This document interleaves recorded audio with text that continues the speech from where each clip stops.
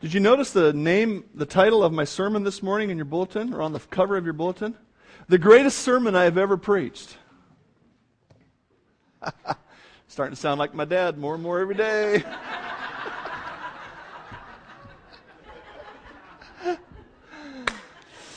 Reminds me of the young preacher who went to his first church, and after a period of time he got invited to go speak at a retreat. And as he was speaking at this men's retreat, there was one of his deacons sitting right there. And he thought, well, that's kind of nice. And time went on, and he got asked to speak at a banquet somewhere. And he went and spoke at the banquet, and there was that same deacon sitting right there. And every time he spoke somewhere, that deacon was sitting right there. After a while, he thought, well, I want to know what's going on here. And so he went to him and he said, how come you're always there? He said, it's nice that you're there, but it's kind of curious to me. And he said, well, you know, I've always heard that every preacher has one good sermon in him, and I'm going to be there when you preach it.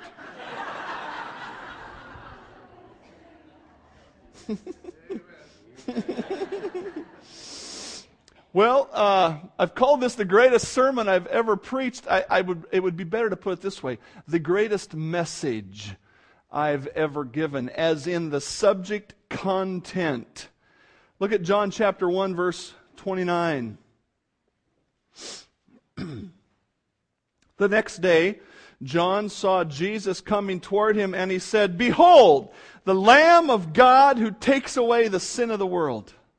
This is he of whom I said, after me comes a man who is preferred before me, for he was before me. I did not know him, but that he should be revealed to Israel. Therefore I came baptizing with water. And John bore witness, saying, I saw the Spirit descending from heaven like a dove, and he remained on him.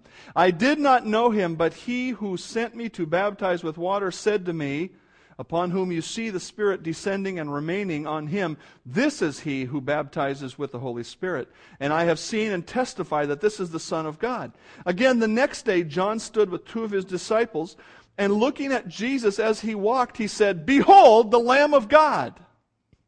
I just want to talk to you about chapter 1, verse 29 today. Behold, the Lamb of God. This is, without a doubt, the greatest message of the Bible. It is the good news. Alexander Maclaren, who was considered by many to be one of the greatest preachers of the 20th century, said this about John 1:29. "My text is the sum of all Christian teaching ever since. My task, and that of all preachers, if we understand it aright, is but to repeat the same message, and to concentrate attention on the same fact," quote, "the Lamb of God which takes away the sin of the world. It is the truth that we all need most. There is no reason for our being gathered together now, except that I may beseech you to behold for yourselves the Lamb of God which takes away the sin of the world." Well, I want to talk to you about this greatest verse of the Bible, or one of the greatest verses, and ask this question: why is this one of the greatest texts in the Bible? It's one of the greatest texts in the Bible because it identifies the greatest need of mankind. Behold the Lamb of God which takes away the sin of the world. There are basically three places today, or three sources today, that people point fingers to when they're trying to understand where all of the hurtful, harmful actions of mankind come from. And one of the places that they look is to environmental decay. They look around at the world around people, and they say, surely people act poorly because of the things in their life. This actually is a very old understanding, and it started in Genesis chapter 3. And God said to Adam and Eve, "Who told you you were naked? Have you eaten from the tree of which I commanded you that you should not eat?"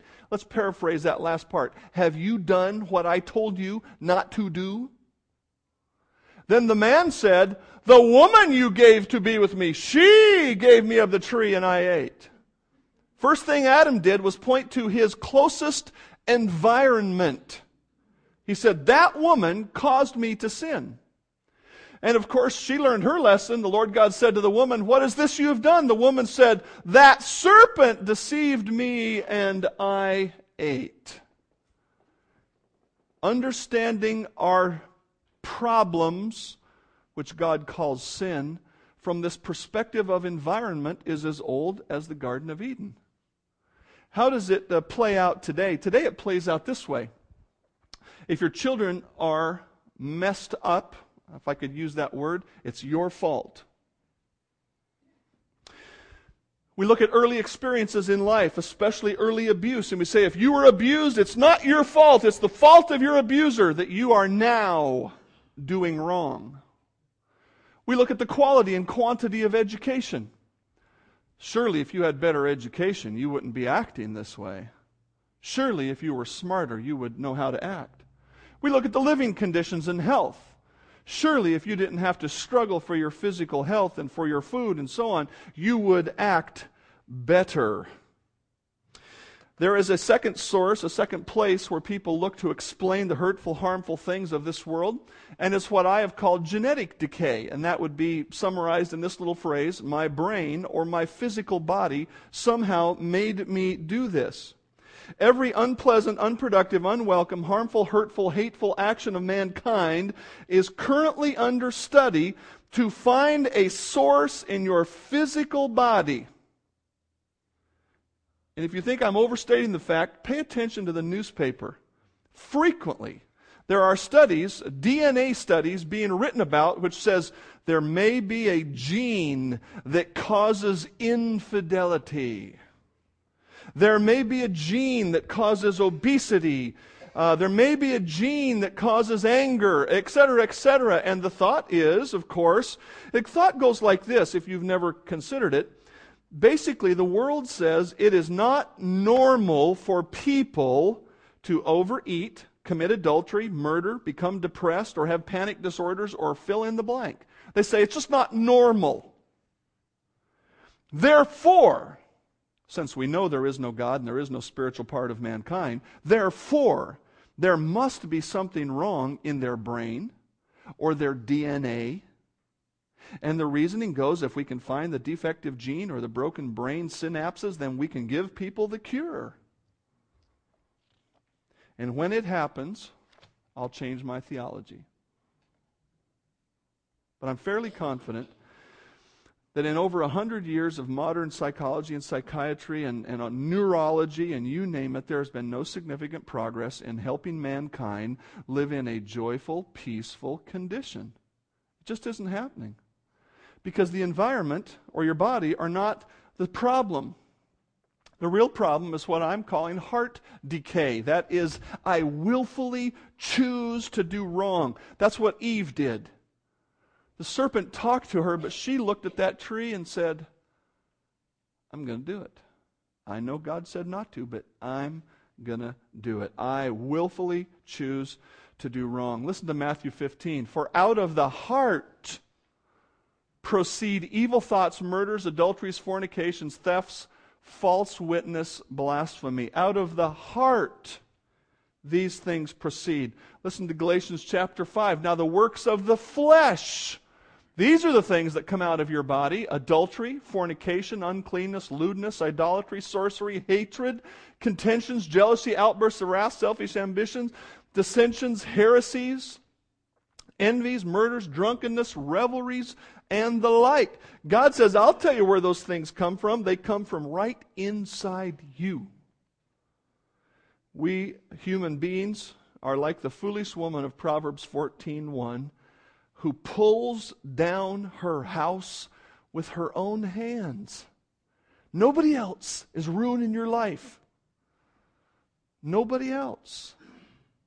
Now again, I want you to listen to Alexander McLaren, the preacher that I quoted first.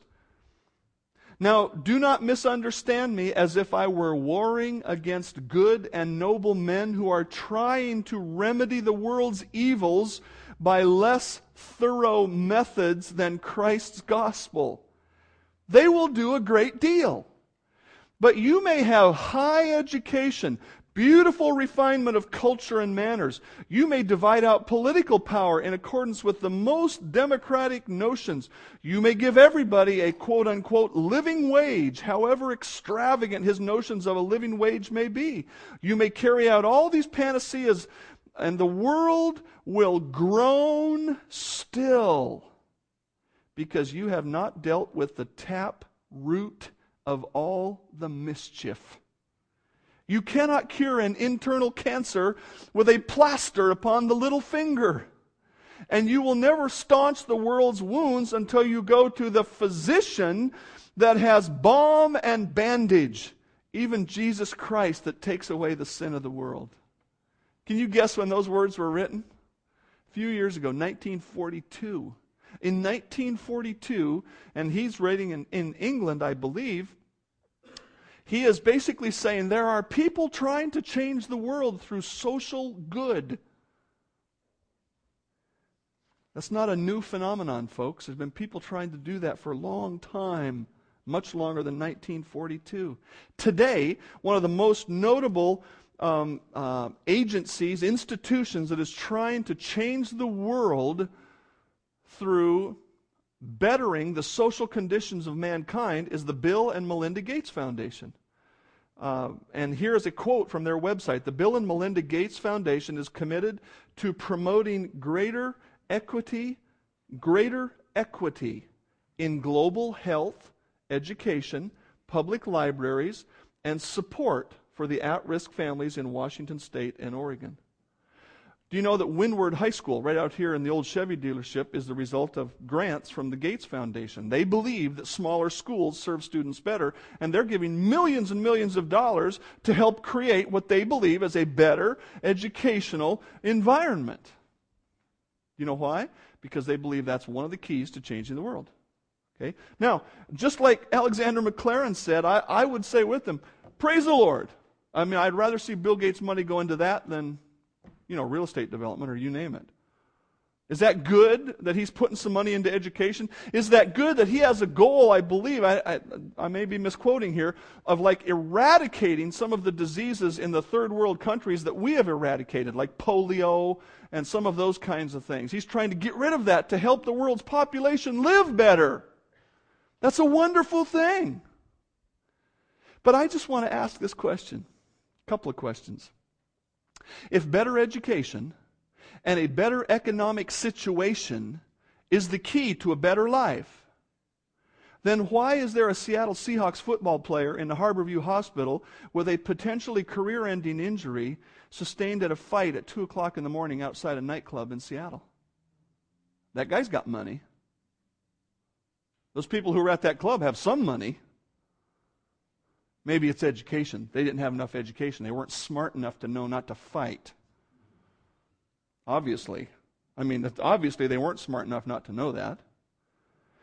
If education and a better economic situation is the key to life, then why did people with good-paying jobs at the highest level of the United Nations take advantage of the Oil for Food program with Iraq and fill their own bank accounts illegally? Surely those people must be educated or they wouldn't have those jobs. And surely they get a good paying job if you're up toward the top of that organization. If better education makes better people, why does a doctor in Seattle, a doctor, one of the most educated people in our country, why does a doctor in Seattle take sexual advantage of his female patients? There's a guy with education and money. What's wrong with his life? And pardon me for saying so, but all of us have been to school. Many of us sitting right here are college educated to one degree or another. We all have excellent health care. So why do we keep struggling to do what's right at times? Because our problem isn't educational or economic or social or physical. Our problem is spiritual. We have heart decay. We are sinners. Now, by God's grace, most of us sitting here this morning are saved sinners, and we have been on the road to untangling the webs of sin in our life for many years. But if there's somebody here today who has never embraced Christ as your Savior, I just want to say as kindly as I can, the problem is not your environment, it's you and your heart and your mind. Now, why is that a kind statement? I'm going to tell you why that's a kind statement. Because the next thing I'm going to say is the solution to your problem. I'm going to talk about the result of your problem first and then the solution. We need to understand the result here because it's part and parcel of the good news. Turn with me to 1 Corinthians chapter 6. 1 Corinthians chapter 6. There's a text here that is both hard and happy. 1 Corinthians 6 verse 9. Do you not know that the unrighteous will not inherit the kingdom of God? That's a synonym phrase for saying will not go to heaven when they die. Do you not know that the unrighteous will not inherit the kingdom of God? Do not be deceived, neither fornicators, nor idolaters, nor adulterers, nor homosexuals, nor sodomites, nor thieves, nor covetous, nor drunkards, nor revilers, nor extortioners will inherit the kingdom of God. Let me just paraphrase that very simply for you. God is not intending to give an exhaustive list of the sins that will send you to hell. What He's doing is giving a representative list. And the paraphrase would go something like this: if you are a sinner, you will go to hell. But look what he says. Here's the good part. Verse 11. And such were some of you. But you were washed, you were sanctified, you were justified in the name of the Lord Jesus and by the Spirit of God. I think God chooses in that list to put some things that we think are pretty bad, humanly speaking, so that when he says, you know what, some of you, he's talking to the Corinthian church, some of you, that's what your life was like, but that's not true anymore. You were washed clean. Your sins were forgiven. What he's saying to us here is, there's no sin too big for God. There's no sin from which God cannot save you and make you a new person in Christ. It's important for us to understand not only the source of our actions, but the result of our actions. Listen to what Revelation chapter 20 says, almost to the end of the Bible. Then I saw a great white throne, and him who sat on it, from whose face the earth and the heavens fled, and there was found no place for them. In other words, they tried to run away from him, and they couldn't do it. And I saw the dead, small and great, standing before God, and books were opened, and another book was opened, which is the book of life. And the dead were judged according to their works by the things which were written in the books. This passage will forever live in my mental imagination as I saw it depicted in Africa by a group of young people who acted this scene out. And they had a person that was Jesus standing there, and then they had the angel next to him holding the book, holding the books. And they had earlier played out the lives of some people on earth, some as sinners, some as people who had been saved. And they brought the sinners in, and he says, open the book. And they opened the book. And what's in the book? I'll tell you what's in the book, the list of your sins. And they look in the book. But that's not the end of the story, because it says there was another book opened. And he opens the other book. And the other book is the Lamb's Book of Life. I did the bad thing, Tim. There you go. We're going to fix that one of these days. I'm going to go right there. And anyone not found written in the book of life. The books, the list of your sins are kept until you accept Christ as your Savior. And if you get all the way to this judgment that we call the Great White Throne Judgment, if you get all the way there and your name doesn't get written in the book of life, as in you have never accepted Christ as your Savior, then you will be judged out of these books. And God will look at the list of your sins and say, you're a sinner. I can't let you into heaven. You're a sinner. Whereas those of us who have been written in the Lamb's Book of Life don't even go to this judgment. The Lamb's Book of Life is only there to prove to the sinners that they've never accepted Christ. Look, as we put it in many modern songs today, there's no reservation for you. You didn't do your homework on earth, and now it's too late. The Lamb of God, which takes away the sin of the world. Friend, there is no such thing as hell on earth, No matter how bad your life is here, it will be worse in eternity. It will be worse when you are cast into the lake of fire. Do you know what God says the lake of fire was built for? I heard another pastor teach this recently, and I thought, how did I miss this? God didn't build hell for us. He built it. The Scripture says it is reserved for the devil and his angels. That's what it was created for.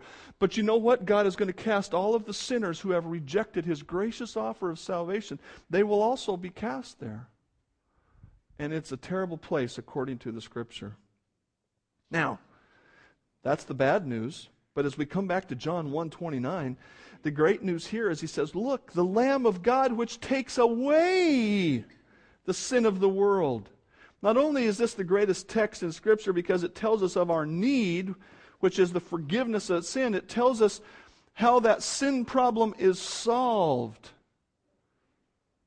Why do we have a sin problem? First of all, we have a sin problem because of the holiness of God. We talked about Adam and Eve a little bit already, but listen to this. The Lord God commanded the man, saying, of every tree of the garden you may freely eat, but of the tree of the knowledge of good and evil you shall not eat. For in the day that you eat of it, you shall surely die.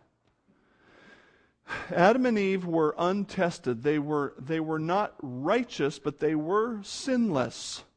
And God put them in the garden, and He said, there's only one commandment. Well, I guess essentially we'd say there was three. He said, fill the earth and subdue it. In other words, they were supposed to have children and rule the earth. Those were the easy commands. The hard command was, don't eat that fruit.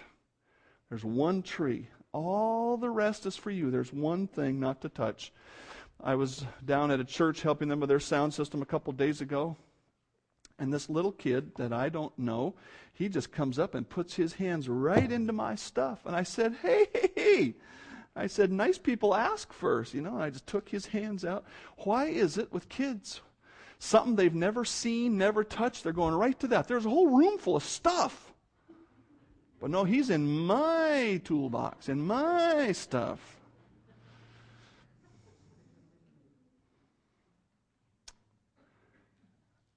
God said, don't eat of that tree. And Eve gave in. The reason we need the Lamb of God is first and foremost because of God's holiness. God is completely, perfectly, totally, universally, whatever word I could use to add it up, righteous, holy. And so when Adam and Eve failed to live up to His standard, a great distance was created between God and man. God cannot coexist with sin. There's no way that God can let sinners into heaven. God's righteousness is the first reason that we need salvation. The second reason is man's willfulness. God's holiness would have been okay if Adam and Eve had just submitted. So when the woman saw that the tree was good for food, it was pleasant to the eyes, and a tree to be desirable to make one wise, she took of its fruit, and she also gave to her husband with her, and he ate. The real issue here is obedience. I'll put it real simply. Who rules your life? I believe there are a great many people who resist salvation in Christ because they understand they have to let go of their control of their life and give it over to Christ. And that certainly is what God intends. Who rules you, God or self? Adam and Eve sinned, and according to Romans 5, the sin of Adam has come down to us all. I believe that what happened was that God allowed Adam and Eve to take the test for us all. Essentially something like this. If you were put in that perfect environment, you'd do the same thing.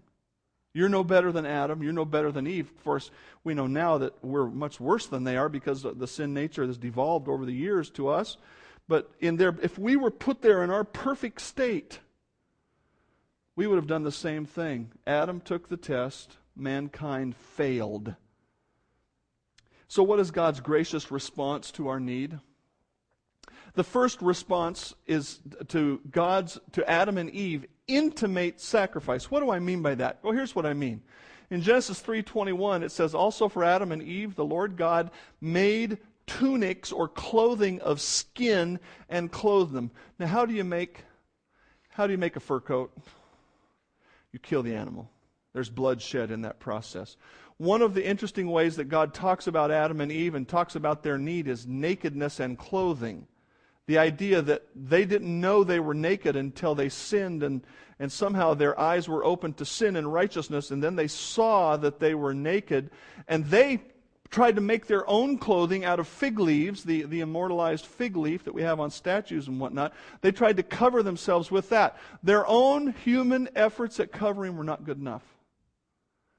The problem was not that they were naked. The problem is that they were naked in their own strength. And so God comes along and makes them clothing out of the skins of animal. He doesn't specifically say in Genesis 3, now what's going to happen here is I'm going to kill this animal and the blood sacrifice will atone for your sin until Jesus dies. He doesn't say that in Genesis 3. We find that out in the book of Hebrews as this whole scenario unfolds over the Old Testament.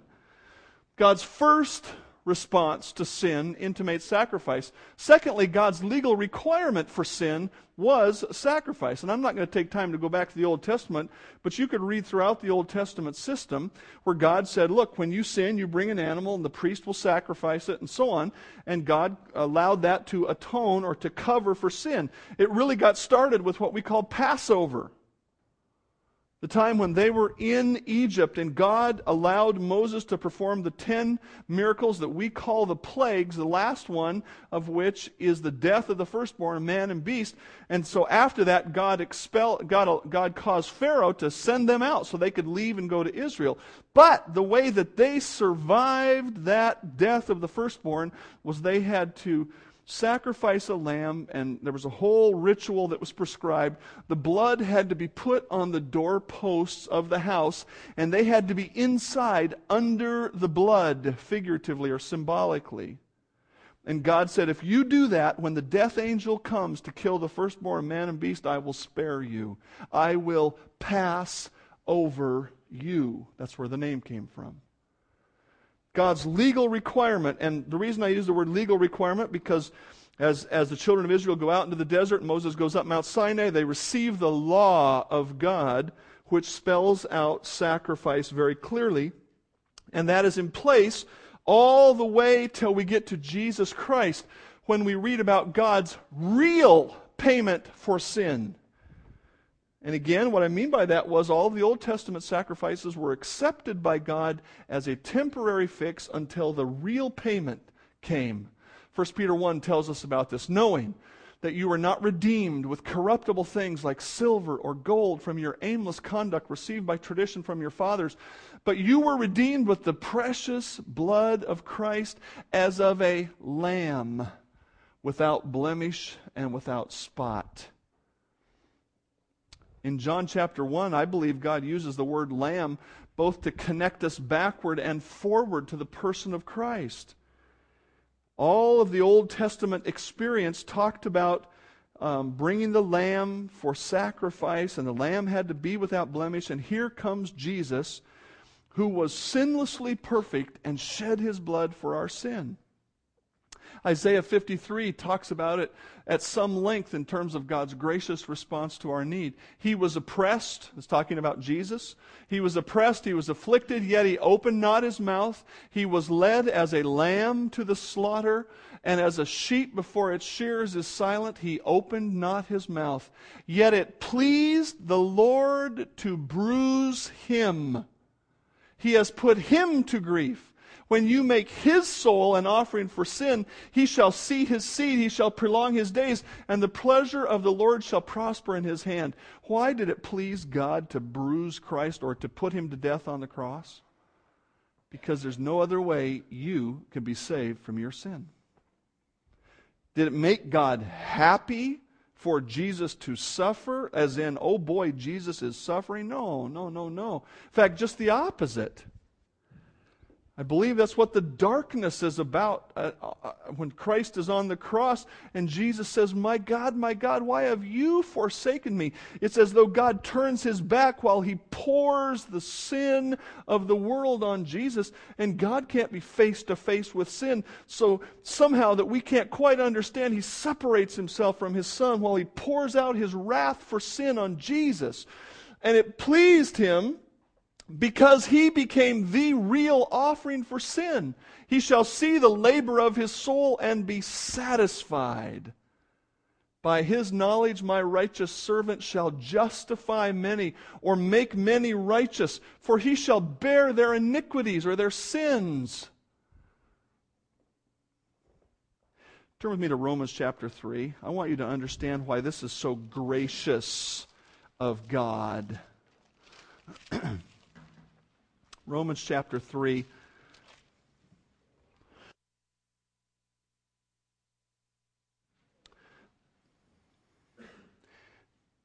And we're going to start with a verse that you're really familiar with, Romans 3:23. For all have sinned and fallen short of the glory of God, but we are justified or made righteous freely by God's grace through the redemption that is in Jesus Christ, whom God set forth as a propitiation. That's the big theological term. The other word from Isaiah 53 is satisfaction.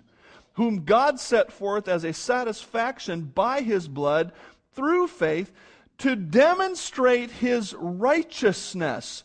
Because in his forbearance God had passed over the sins that were previously committed, to demonstrate at the present time his righteousness, that he might be just and the justifier of one who has faith in Jesus. Folks, the reason this is so gracious of God is this. God in heaven looks down at mankind, Adam and Eve to start with, and says, why did you disobey me? It cuts him to his heart, but you know what he does? He clothes them with animal skins.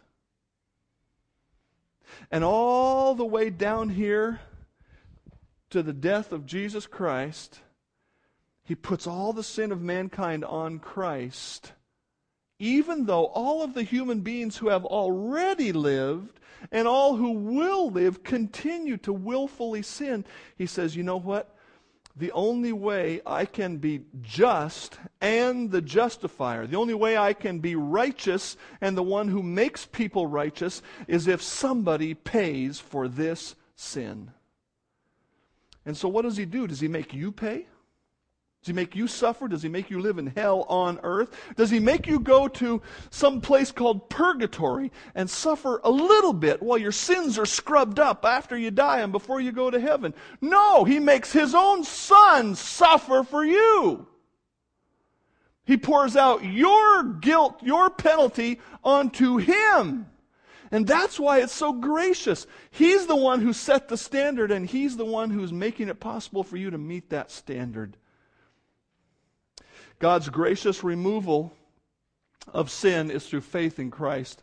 And these verses we're familiar with, but we need to expand on it just a little bit from Ephesians 2:8 and 9 to say in Ephesians 2:4, but God, who is rich in mercy, because of his great love with which he loved us, even when we were dead or totally controlled in trespasses, made us alive together with Christ. By grace you have been saved. For by grace you have been saved through faith, and that not of yourselves. It's the gift of God, not of works, lest any man should boast. Not only does God punish Jesus for your sin, but he makes it possible for you to obtain the result of that sacrifice by putting faith in Christ. He doesn't ask you to do some great work. He doesn't ask you to give some sum of money. Doesn't ask you to crawl on your knees and beg for forgiveness. He just says, look, will you believe in what I'm telling you here? Will you believe that Jesus died for your sin? Will you believe that he rose again? Will you believe that that's the only way for your sin to be forgiven?